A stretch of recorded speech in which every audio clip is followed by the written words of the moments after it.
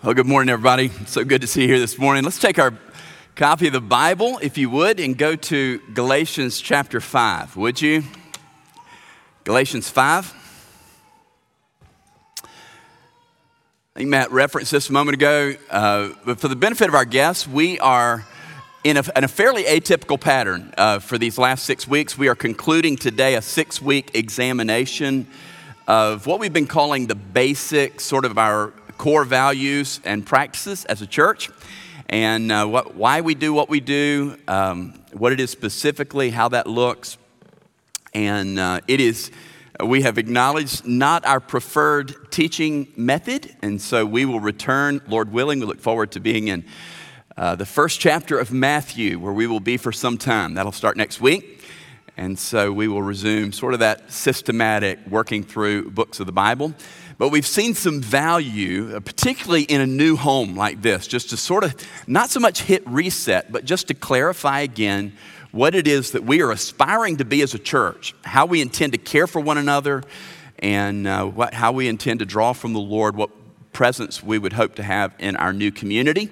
And so particularly for those of you who may be new to us, this is a way of sort of hitting a little, just clarifying a little bit what we are about. Today we will be answering, or at least attempting to answer the question, how does a Christian serve in a church like this that is not program driven? We're going to explain all those terms as we work through that. Very fair question, and one that I think warrants some examination. We're going to start in Galatians chapter 5, and if you were with us last year, you're probably thinking, didn't we spend a whole year in Galatians? And we did, but we're going to look at just a few verses in the middle of the 5th chapter, so you'll find your place there. Galatians chapter 5, beginning with verse 13, down to verse 15. Scripture says this: "For you were called to freedom, brothers. Only do not use your freedom as an opportunity for the flesh, but through love, serve one another. For the whole law is fulfilled in one word: you shall love your neighbor as yourself. But if you bite and devour one another, watch out that you're not consumed by one another." This is the word of the Lord. Well, anytime we can come to the end of a day, particularly a Lord's Day, with a fuller apprehension of the gospel and the actual effects that the gospel has in our lives, that is a good day.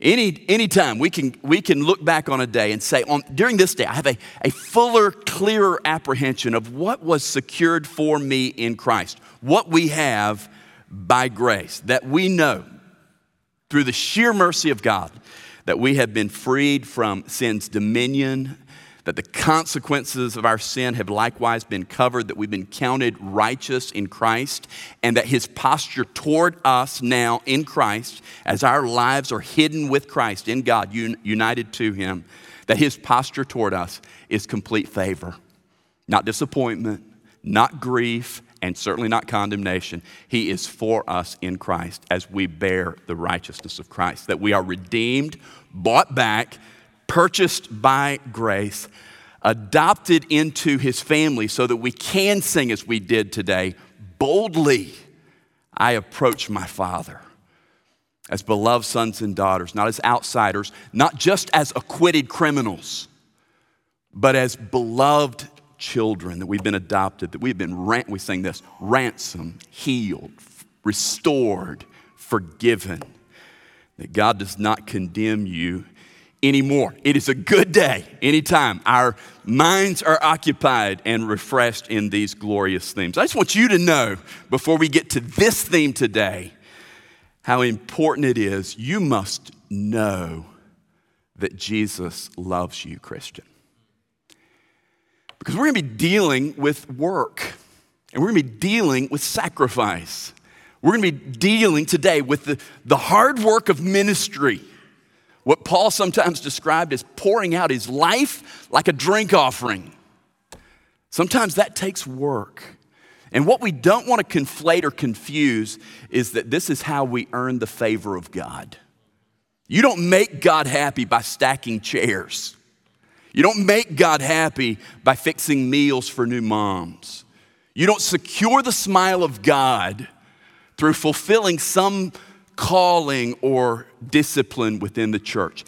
That is secure in Christ. And until it's clear, we are in no position to talk about worship or life purpose or calling or discipleship or obedience or ethical living, and certainly not in a position to talk about service until we know, until we have strength, as Paul prayed, to comprehend with all the saints, Ephesians 3, what is the breadth and length and height and depth, until we know the love of Christ that surpasses knowledge. So we must know, if you have, and only if you have, turned in faith and repentance to Christ, you have walked away from your sin.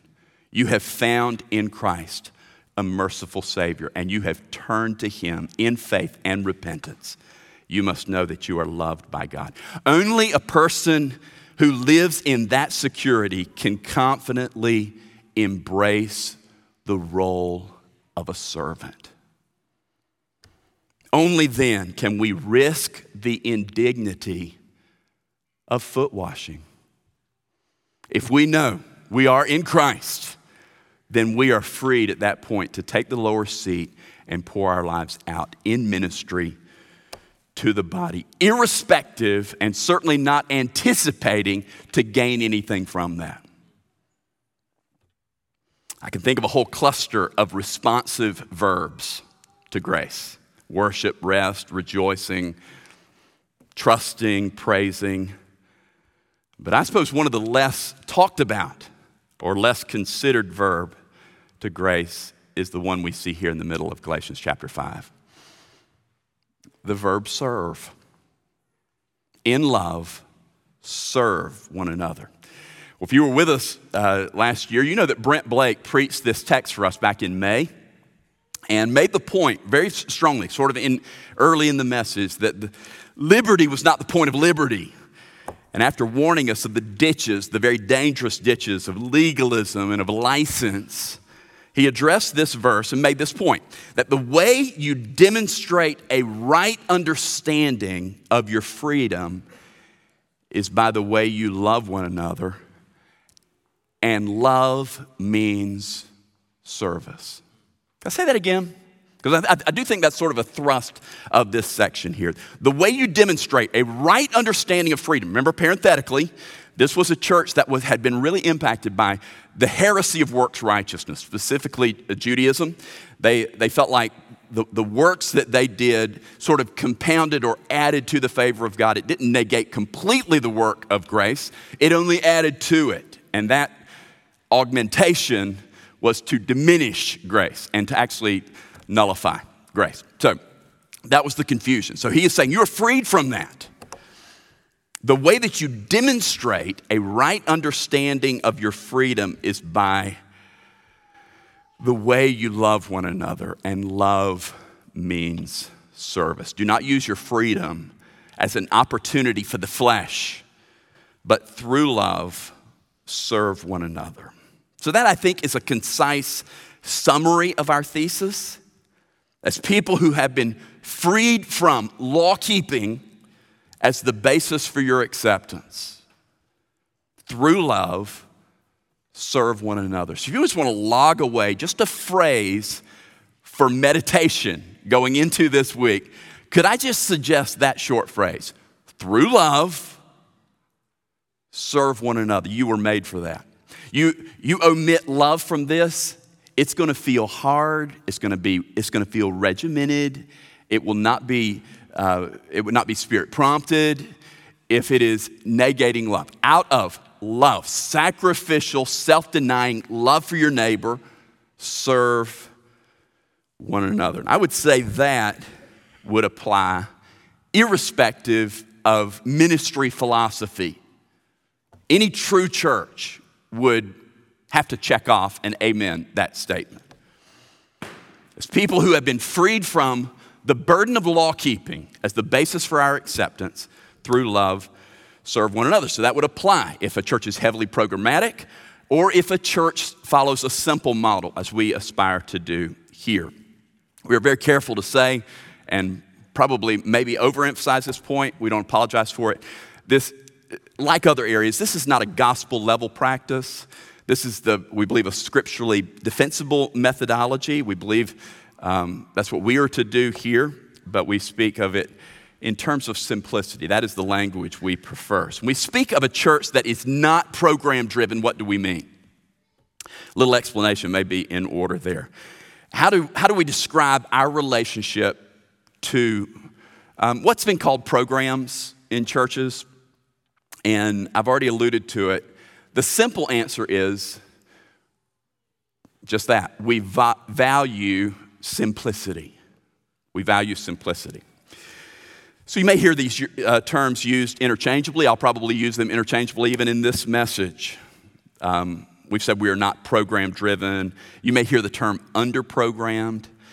But what we really mean is we are aspiring to a simple model of ministry. And practically what that looks like on a weekly basis here is that we have limited gatherings, a fairly streamlined calendar.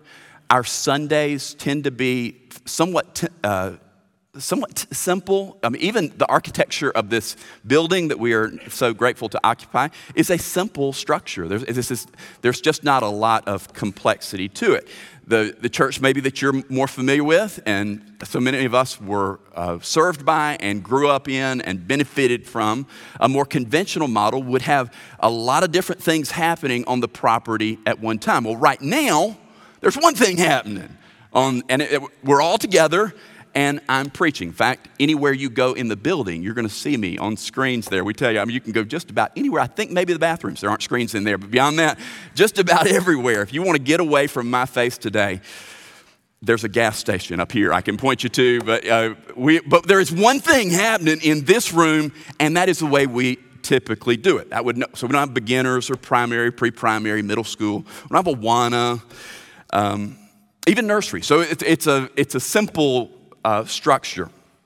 So as far as full church gatherings go, what we mean by that is we maintain a fairly streamlined schedule. Very few recurring events. We have home groups, meet on Wednesdays. We have several gatherings for women in the mornings on Wednesdays, Thursdays, and Fridays. We have theology breakfast, meets here on Fridays. I mentioned weekly home groups. Those happen primarily on Wednesdays and Fridays.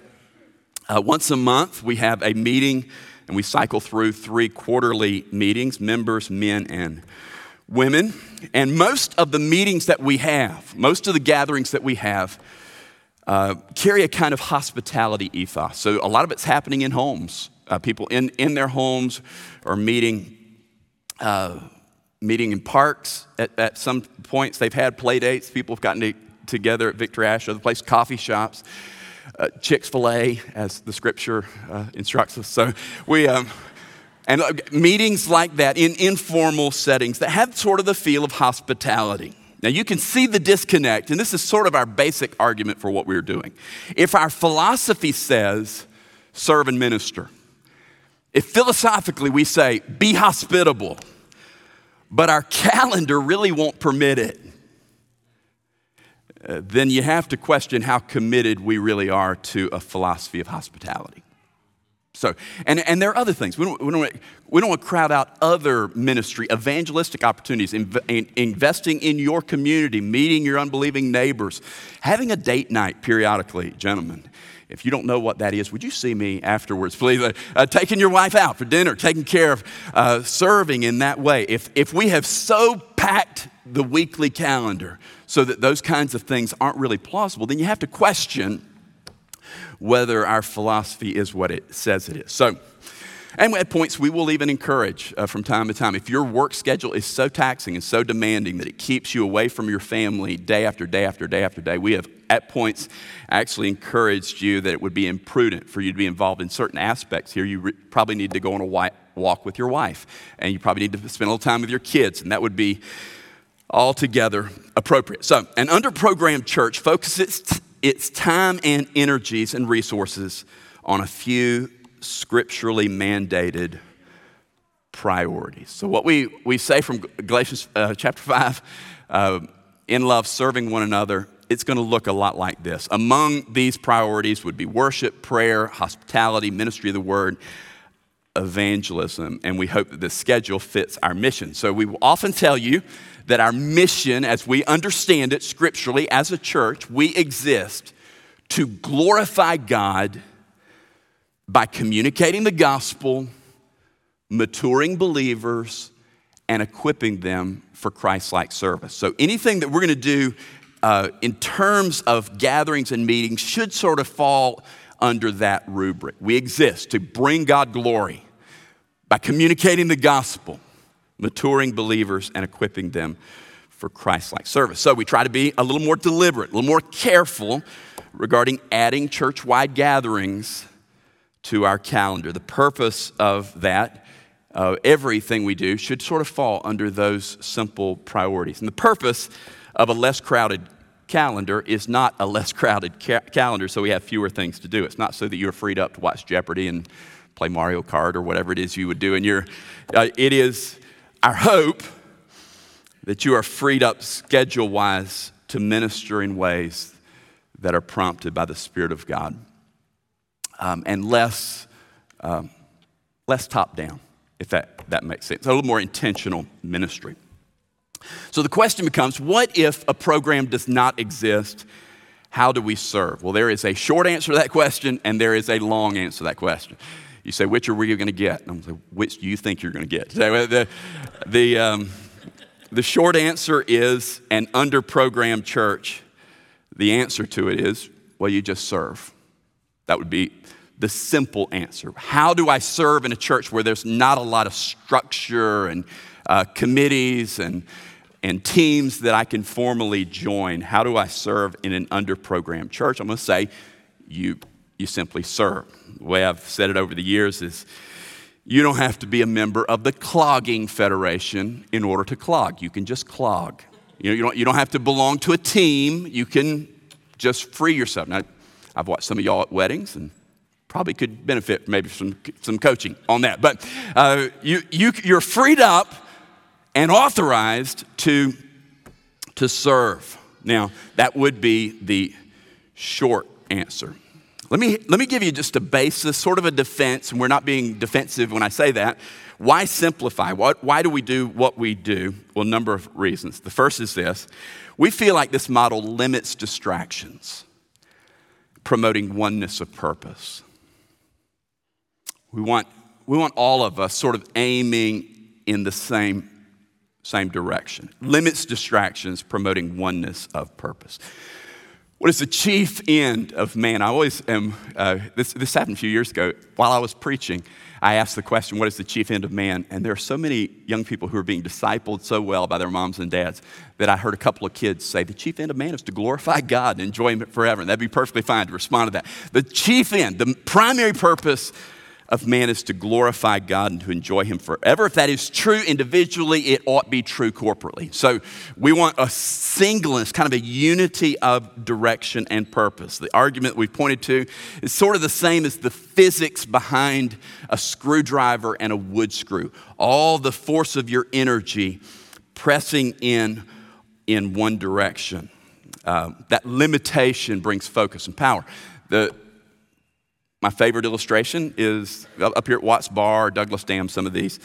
The full force of all that water backed up against that dam, bearing down on that little hydroelectric sluice, that limitation brings focus and brings power. So that would be sort of a simple reason for this. We want all of us thinking and aiming, considering, praying, and working in the same direction. We know that it's so easy to get scattered that we really could lose what we're about. And so we don't want that to be the case.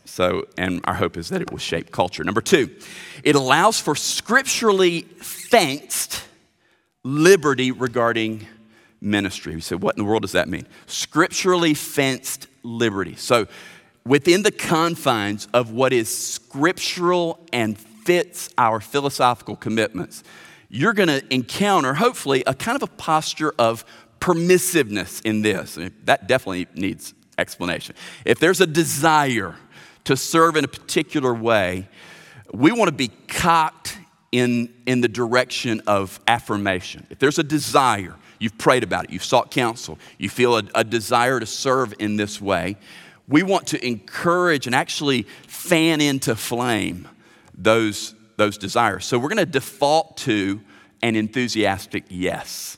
So it frees us or allows for scripturally fenced liberty regarding ministry. Now, there are some limits. An obvious example for these Sunday gatherings is that we aspire to be a regulative body.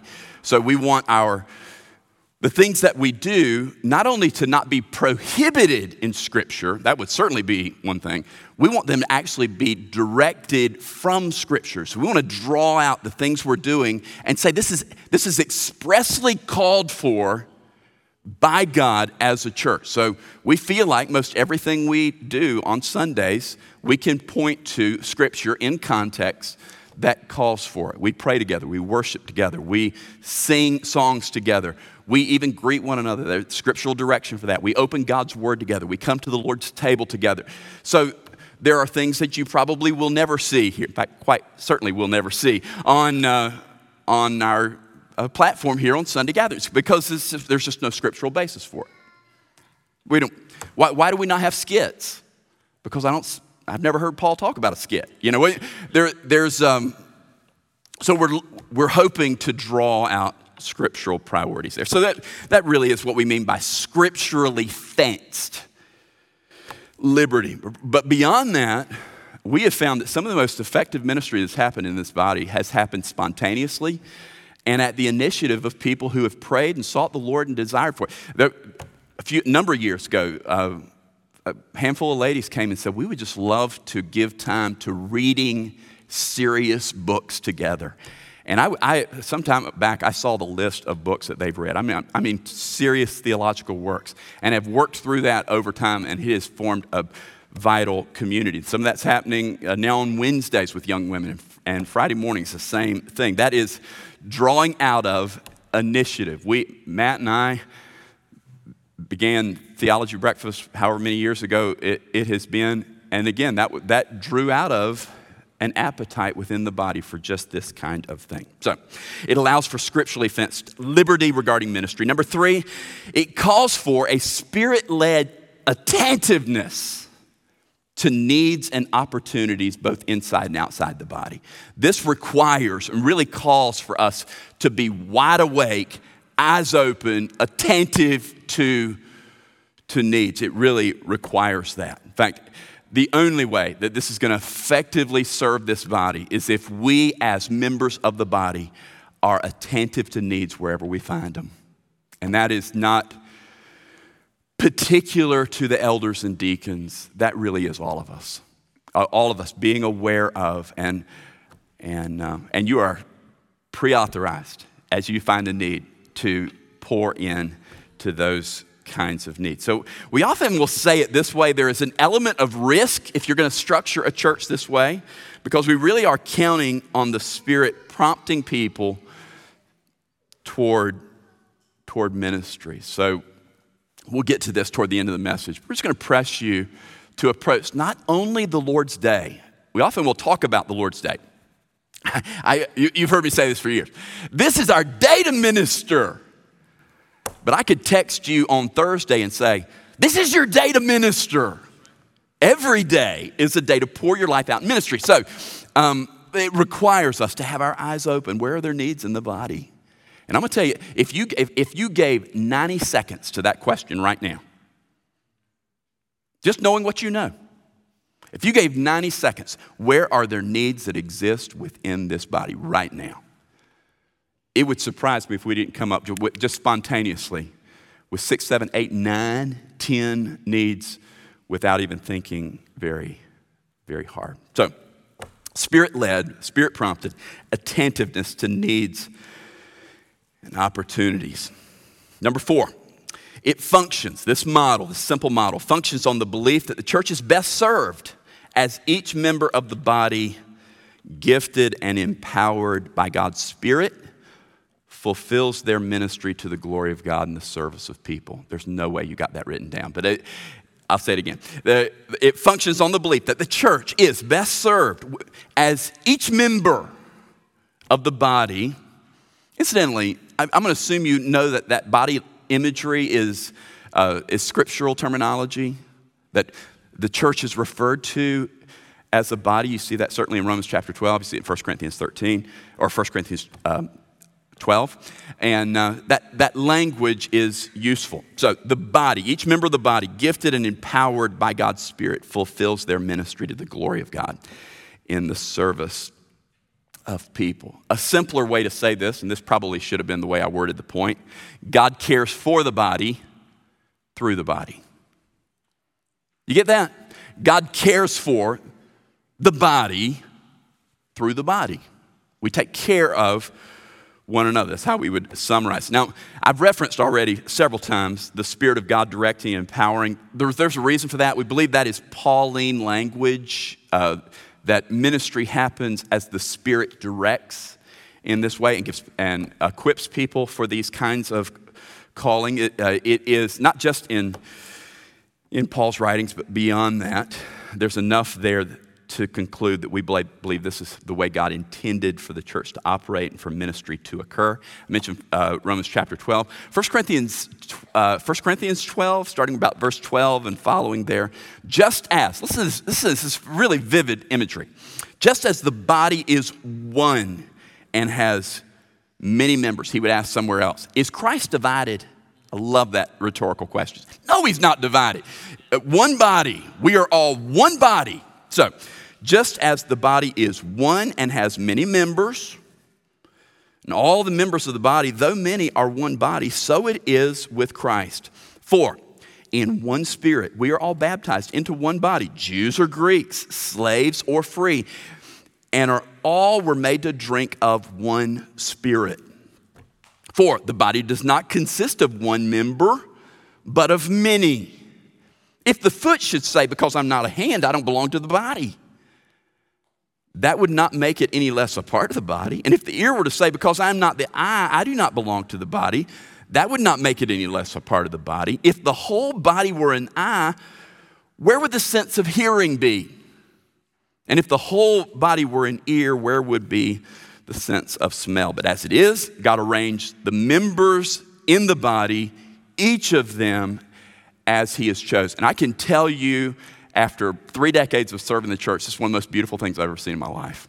It is glorious to see the church operate as a body. It is the beauty of what Christ has redeemed. Seeing people with particular gifts and strengths and proclivity and attentiveness to needs, things that Matt and I could never do.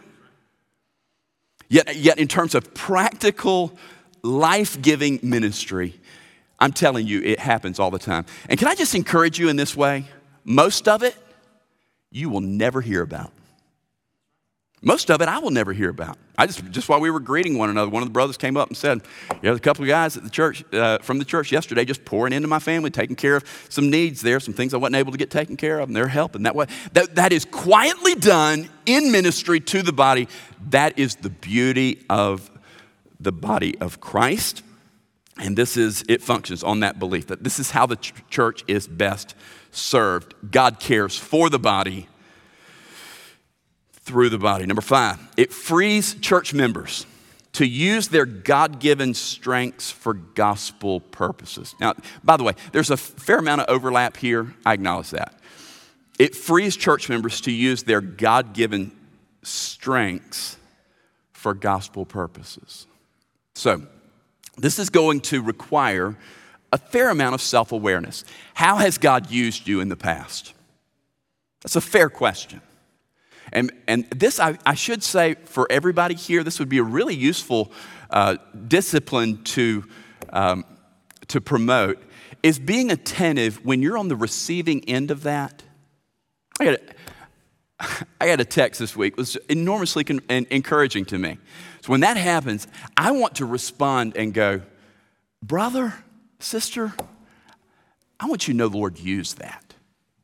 I want you to know the Lord used you to serve my soul. So I think feedback like that can be really helpful, and But it requires people knowing, how might God use me in the body? And this may involve some specific skills, or it may just be the way the Lord has shaped you by grace. There are some people who are by nature merciful. And I mean, when they walk in, their hearts are drawn toward the suffering. And I don't know how to explain it other than to attribute it to the Spirit's work. But people are comforted by their presence, even if they don't open their mouths. I've watched people go into hospital rooms, and I don't know how else to explain it other than the Lord just promotes peace by their presence in the hospital room. I've also seen other examples where, brother, you don't belong in the hospital. You go clean gutters or something. But there are needs and particular gifts that God uses. So it frees church members to use their God-given gifts for gospel purposes. Matt alluded to this last week from Ephesians chapter 4. And God gave to the church apostles, prophets, evangelists, shepherds, and teachers to equip the saints for the work of ministry, for building up the body of Christ. So, I think the way he said it, or something to this, along this vein, all Christians are ministers. So if you are a Christian, you are in ministry. You are meant to minister. It's the responsibility, the duty of these, particularly these gatherings, and those who have ministry gifts like the team that helps us lead in worship, those of us who preach, to kindle a fire and to encourage and equip and train and give instruction and then propel you out into the world in ministry. So the leaders of the church are to equip the saints for the work of ministry. And this whole model sort of hinges on your willingness to embrace that as a scriptural model. So, how does that happen? Let me give you just a few things, 7 of them, and we won't take near the time that we have to this point. The first is pray. If your first impulse is to jump right in and start doing something, I might just encourage you not to dismiss this too quickly. Take this before the Lord. I mean, what would be wrong with a simple prayer like this? Lord, I want to be a blessing.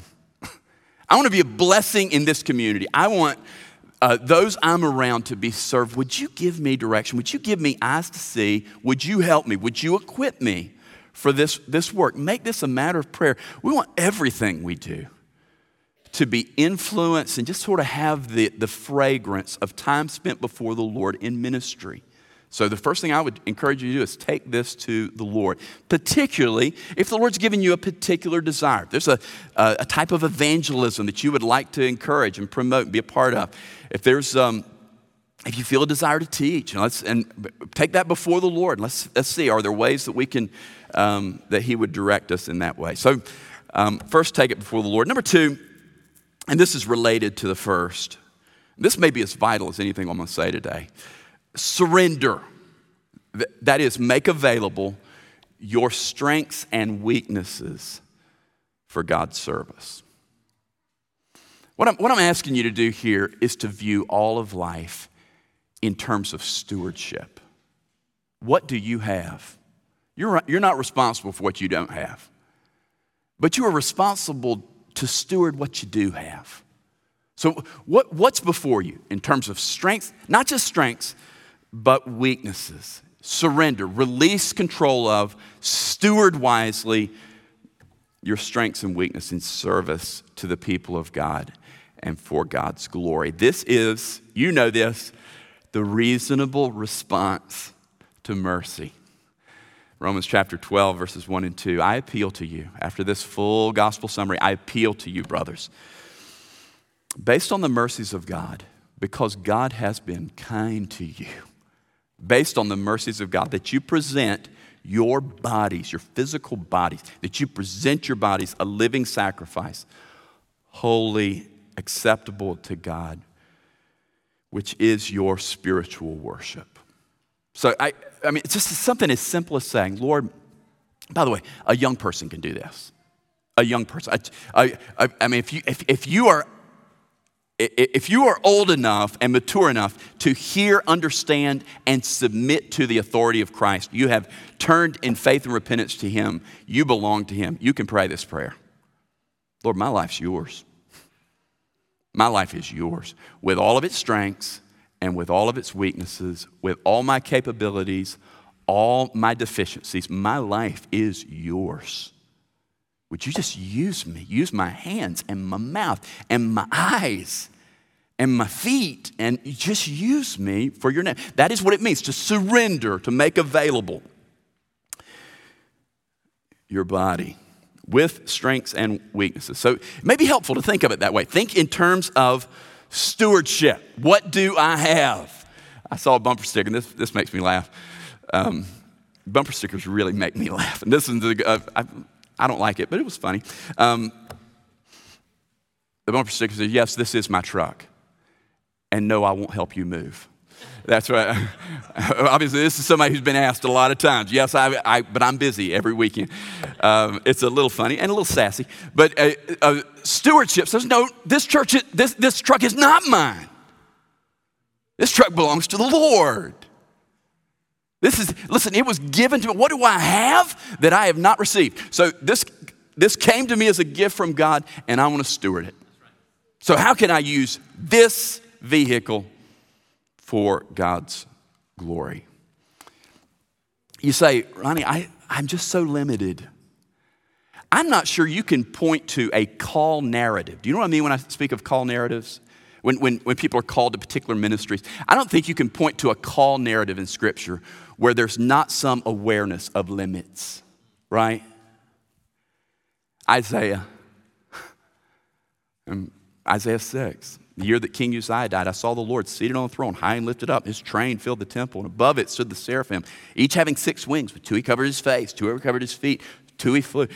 And they cried, holy, holy, holy is the Lord of hosts. And what did Isaiah say?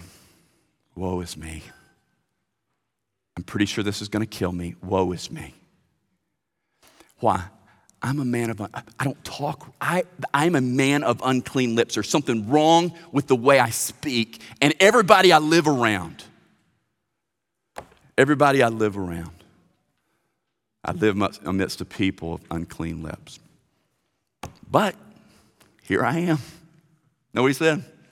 Strengths and weaknesses. Here I am. Who will go? Who will I send? Lord, I'm available.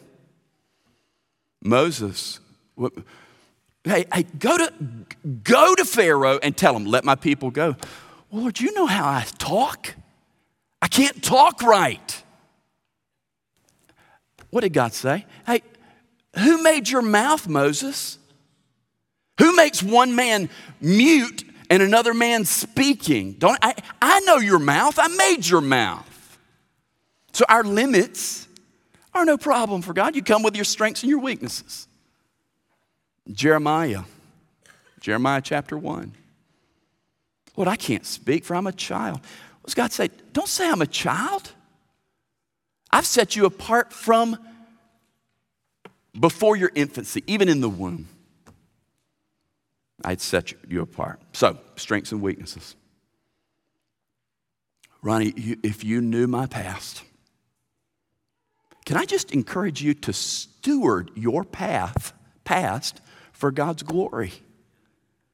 All of your griefs, all of your sorrows, the measures that God took to restore you, I'm telling you, this church needs it.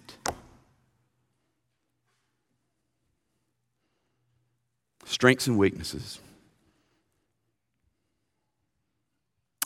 I'd be surprised if there is not you could not point to a difficulty in your life where there would not be particular avenues for ministry within this body, probably within arm's reach of many of you. Divorce, miscarriage, financial disruption, bankruptcy, infertility, a willingness to say, Lord, my life is yours. I'll carry my sorrows in, and I'll steward all of it for your name's sake. That was God's early assurance to Abram in Genesis chapter 12. He said, I'm going to make you a great nation, and I'm going to bless you, and you will be a blessing. I will bless you that you may bless others. Now, obviously, the promised deliverer was the fullest expression of that. But the Lord blesses us that we may be a blessing, that we could pour our lives out in ministry. That's number 2. Number 3, walk in the Spirit, keep your eyes open. Walk in the Spirit, that is under the Spirit's rule, submissive to His authority, attentive to His voice, living out the directives of Scripture. Walk in the Spirit and keep your eyes open. I think a lot of times we miss these things just because our eyes aren't open to it. We're just not noticing. We're so centered on what's going on in our lives and what the things that my next task and what all that I'm doing that we don't even, there's just no awareness of the needs around us. So, walk in the Spirit, keep your eyes open. Again, a fair amount of overlap in these particular themes. When you're walking in submission to the Spirit, it's very often the Lord may press you in a particular direction. And I've seen people who, when they are walking in the Spirit, their first impulse is to serve in some kind of practical way. I don't understand fully how the Lord does this. When I am walking in submission to the Lord's rule, I want to open God's Word, prepare to preach, and then preach. It's been that way since I was 19. What the Lord prompts or presses you into a direction when you are serving or submitting to His rule. Walk in the Spirit, keep your eyes open.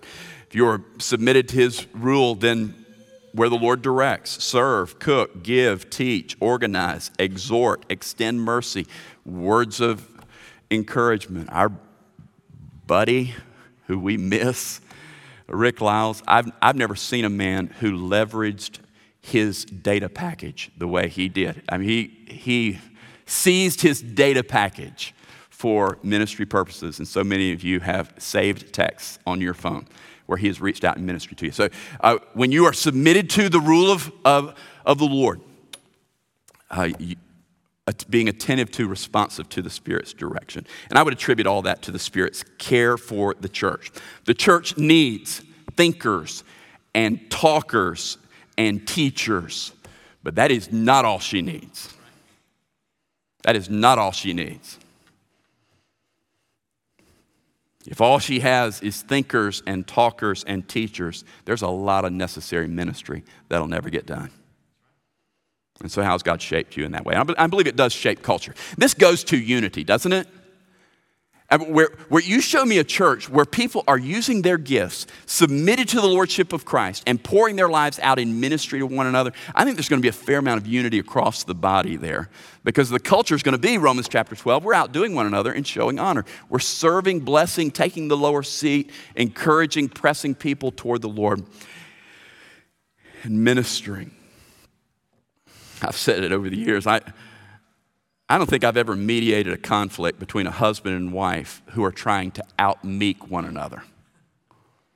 And I haven't mediated a conflict in a church where members are trying to out-honor one another in ministry, pouring their lives out, being attentive to needs, pouring their lives out in ministry. Number 4, find a need and meet it. You knew I was going to say that, didn't you? Find a need and meet it.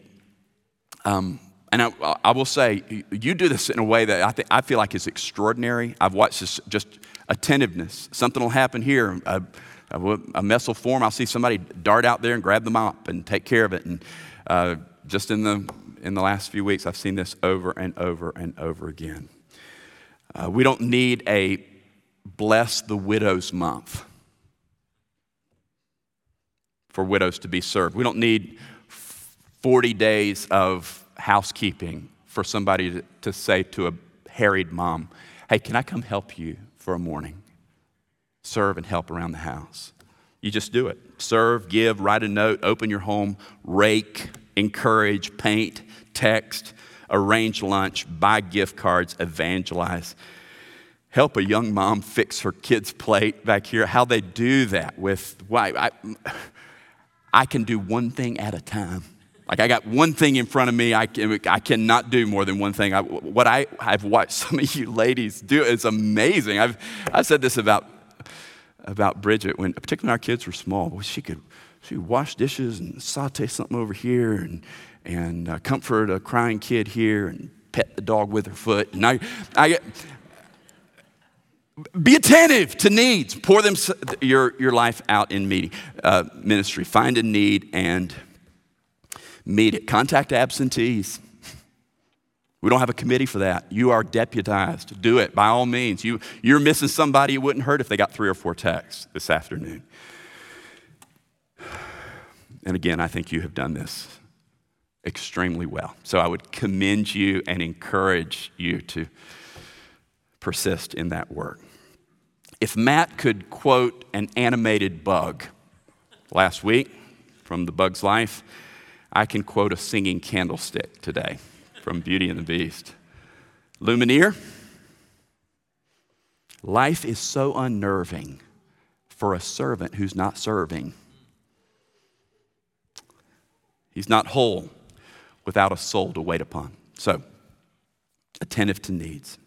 So just asking the question, how might God use me to the glory of God in service to his people? Number 5, focus your energies outward and upward.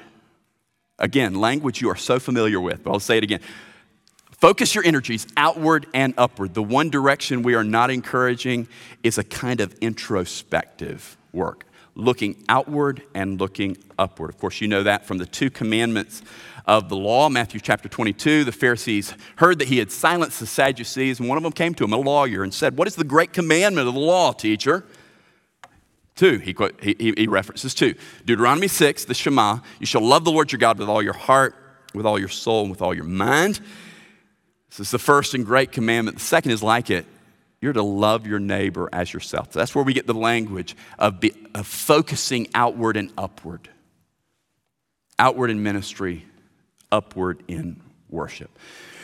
There's a Latin phrase, you Paideia folks can correct me on this, curvatus inse, if I get the pronunciation wrong, to curve inward. I can tell you the most consistently dissatisfied, grieving people, like the people who live it very often is the case, where they have just so turned inward. And I would say the inverse is also the truth. The people who I would say are most consistently joyful and self-effacing are those people who have said, I'm hanging myself up and I'm looking for other people to minister to and serve. Turn your focus outward and upward. We don't do it for the affection we receive, but I can tell you that will endear you to the community if you come in with a heart outward. Those who live like this are dear to us. An old poem. The wretch, considered all in self, living shall forfeit fair renown, and doubly dying shall go down to the vile dust from which he sprung, unwept, unhonored, and unsung. We just don't miss folks whose lives are just so centered on themselves, but we prize as precious those who are poured their lives out in ministry. And again, all kinds of ways that happens. There's one brother here who just understands coffee, and we benefit from that twice a month here. We benefit each week from men with a background in security. I mean, trained men in security. And they walk through this building with eyes towards security. It's why we had to cut a window in this hallway here, because people who are attentive to ministry said we need to be able to look down that hall. And do y'all worry when you walk in here? I don't either. You don't have to worry, because there are people here who are trained to worry for all of us, and they do. And their eyes are open to that. That's ministry to the body. Some have taken extraordinary measures to serve people where their homes are in deep, deep need of help, and have poured out weeks and in some cases months of ministry in that, in caring for people. So often you see, I mentioned young moms who could use help, and you have helped in that way. When the snow hit, we don't have a widows and orphans team, but we have at least one brother who was thinking not only his driveway, but also who's going to clear her driveway. loaded his shovel up, headed over there, cleared the driveway. I heard of a couple just this week that have made it a determination on Sundays. They're going to move around across this auditorium and specifically make it a focus, not to prioritize time with people they know, but people they don't know. That's a ministry mindset. Some of you I know have, by grace, navigated all the seasons of parenthood. I'm telling you, there are young families that could benefit from your ministry, your willingness. And some of that I know is happening, particularly among our ladies, the older women teaching the younger women. You say, Ronnie, I haven't done it well. Maybe you've done it poorly. Steward it all in ministry to others. I can't say that these experiences, even the hard experiences, were necessarily meant for the service of others, but they might be. So I would say steward it all. Steward it all. The books you've read, the mistakes you've made, the lessons you've learned, and the scars that you carry.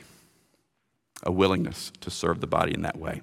All a stewardship leveraged in service to others. Number 6, serve joyfully. Serve joyfully. Ministry is too great a privilege to not enjoy it. So I would say it's actually better to leave a job undone than to do it with a grumbling heart. It is a pleasure. It is a joy to minister. Colossians chapter 3, verses 23 and 24. Whatever you do, work heartily as for the Lord, not to men, knowing that from the Lord you will receive an inheritance as your reward. You are serving the Lord Christ, Colossians 3. We learned it from Truett Cathy, didn't we? It is my pleasure. It is my pleasure to serve, and I think that is the heart posture of a servant. 1 Peter chapter 4, verses 9 through 11. Show hospitality without grumbling. That's practical scripture. Look, open your home, welcome people into your home, and don't complain about it. Do it with joy. As each has received a gift, this is stewardship language, use it to serve one another as good stewards of God's varied or multicolored grace. Whoever speaks, as one who speaks the oracles of God. Whoever serves, as one who serves by the strength that God supplies, in order that in everything God may be glorified through Jesus Christ. To him belong glory and dominion forever and ever. Last point, remember that God sees. Remember that God sees. Listen, you're never meant to be applauded anyway. If it's not affirmed, if it's not noted, if it's not highlighted, the Lord sees. Hebrews chapter 6, verse 10, God is not unjust as to overlook your labor of love that you have shown for his name in serving the saints, as you still do. Proverbs 15, verse 3, this passage is often quoted to highlight the negative side of it, but the eyes of the Lord are in every place, keeping watch over the evil and the good. So he sees your ministry. He sees you serving. So remember, the Lord sees, and it is in his heart to reward that. Every week, often quietly, it happens here in the body. So I just want to hold before you as we wrap up our time here, that glorious prospect that God might use you to serve his people. Just hold that before you. I will tell you, and there's a subjective sense here, it is one of my favorite experiences in life, to walk away from an encounter and say, I don't understand why, but it may be that the Lord used me today. And I'm jealous to see that as your experience as well. How might the Lord use you in ministry to this body? It's why he blessed you.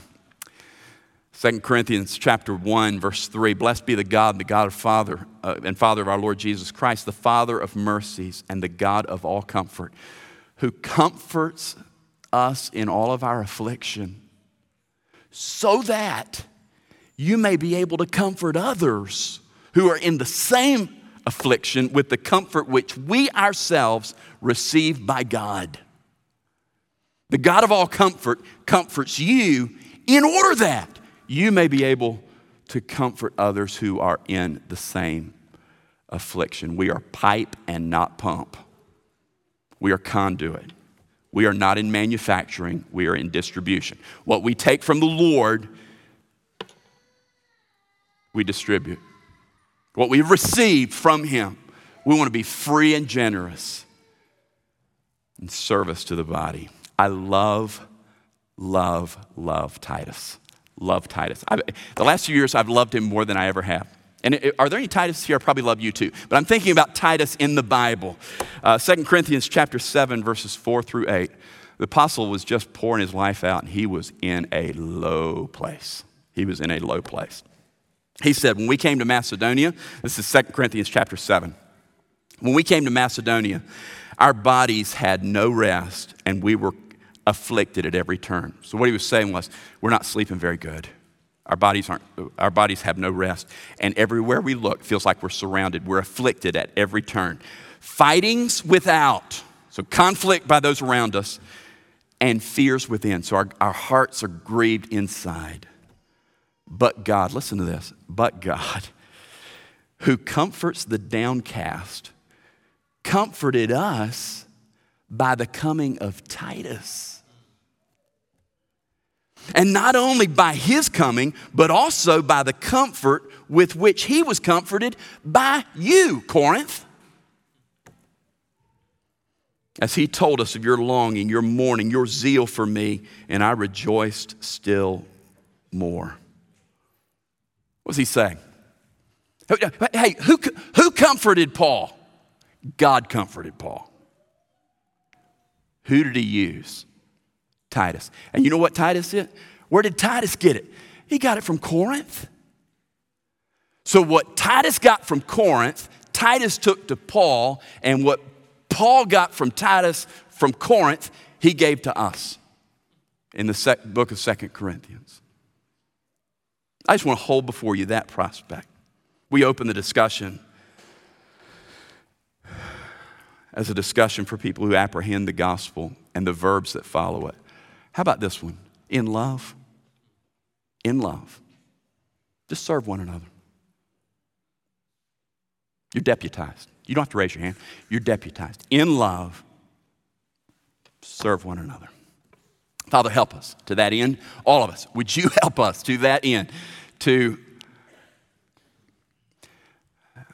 grow in our love. Lord, if that is deficient, and it very likely is in many cases, if that is deficient, would you cause that to expand in our hearts, that our love for one another would deepen? And then beyond that, help us to keep our eyes open where needs are, and may we, out of that love, serve one another. Lord, we praise you. That is not how we earn your favor. Our favor has been secured by the work of Christ. And so that is not how we earn anything from you. It is responsive to grace. It is not endeavoring to secure grace. So we praise you that is our story. But from that secure place, help us to model our Savior, pour our lives out in ministry. And we pray it in Christ's name. Amen.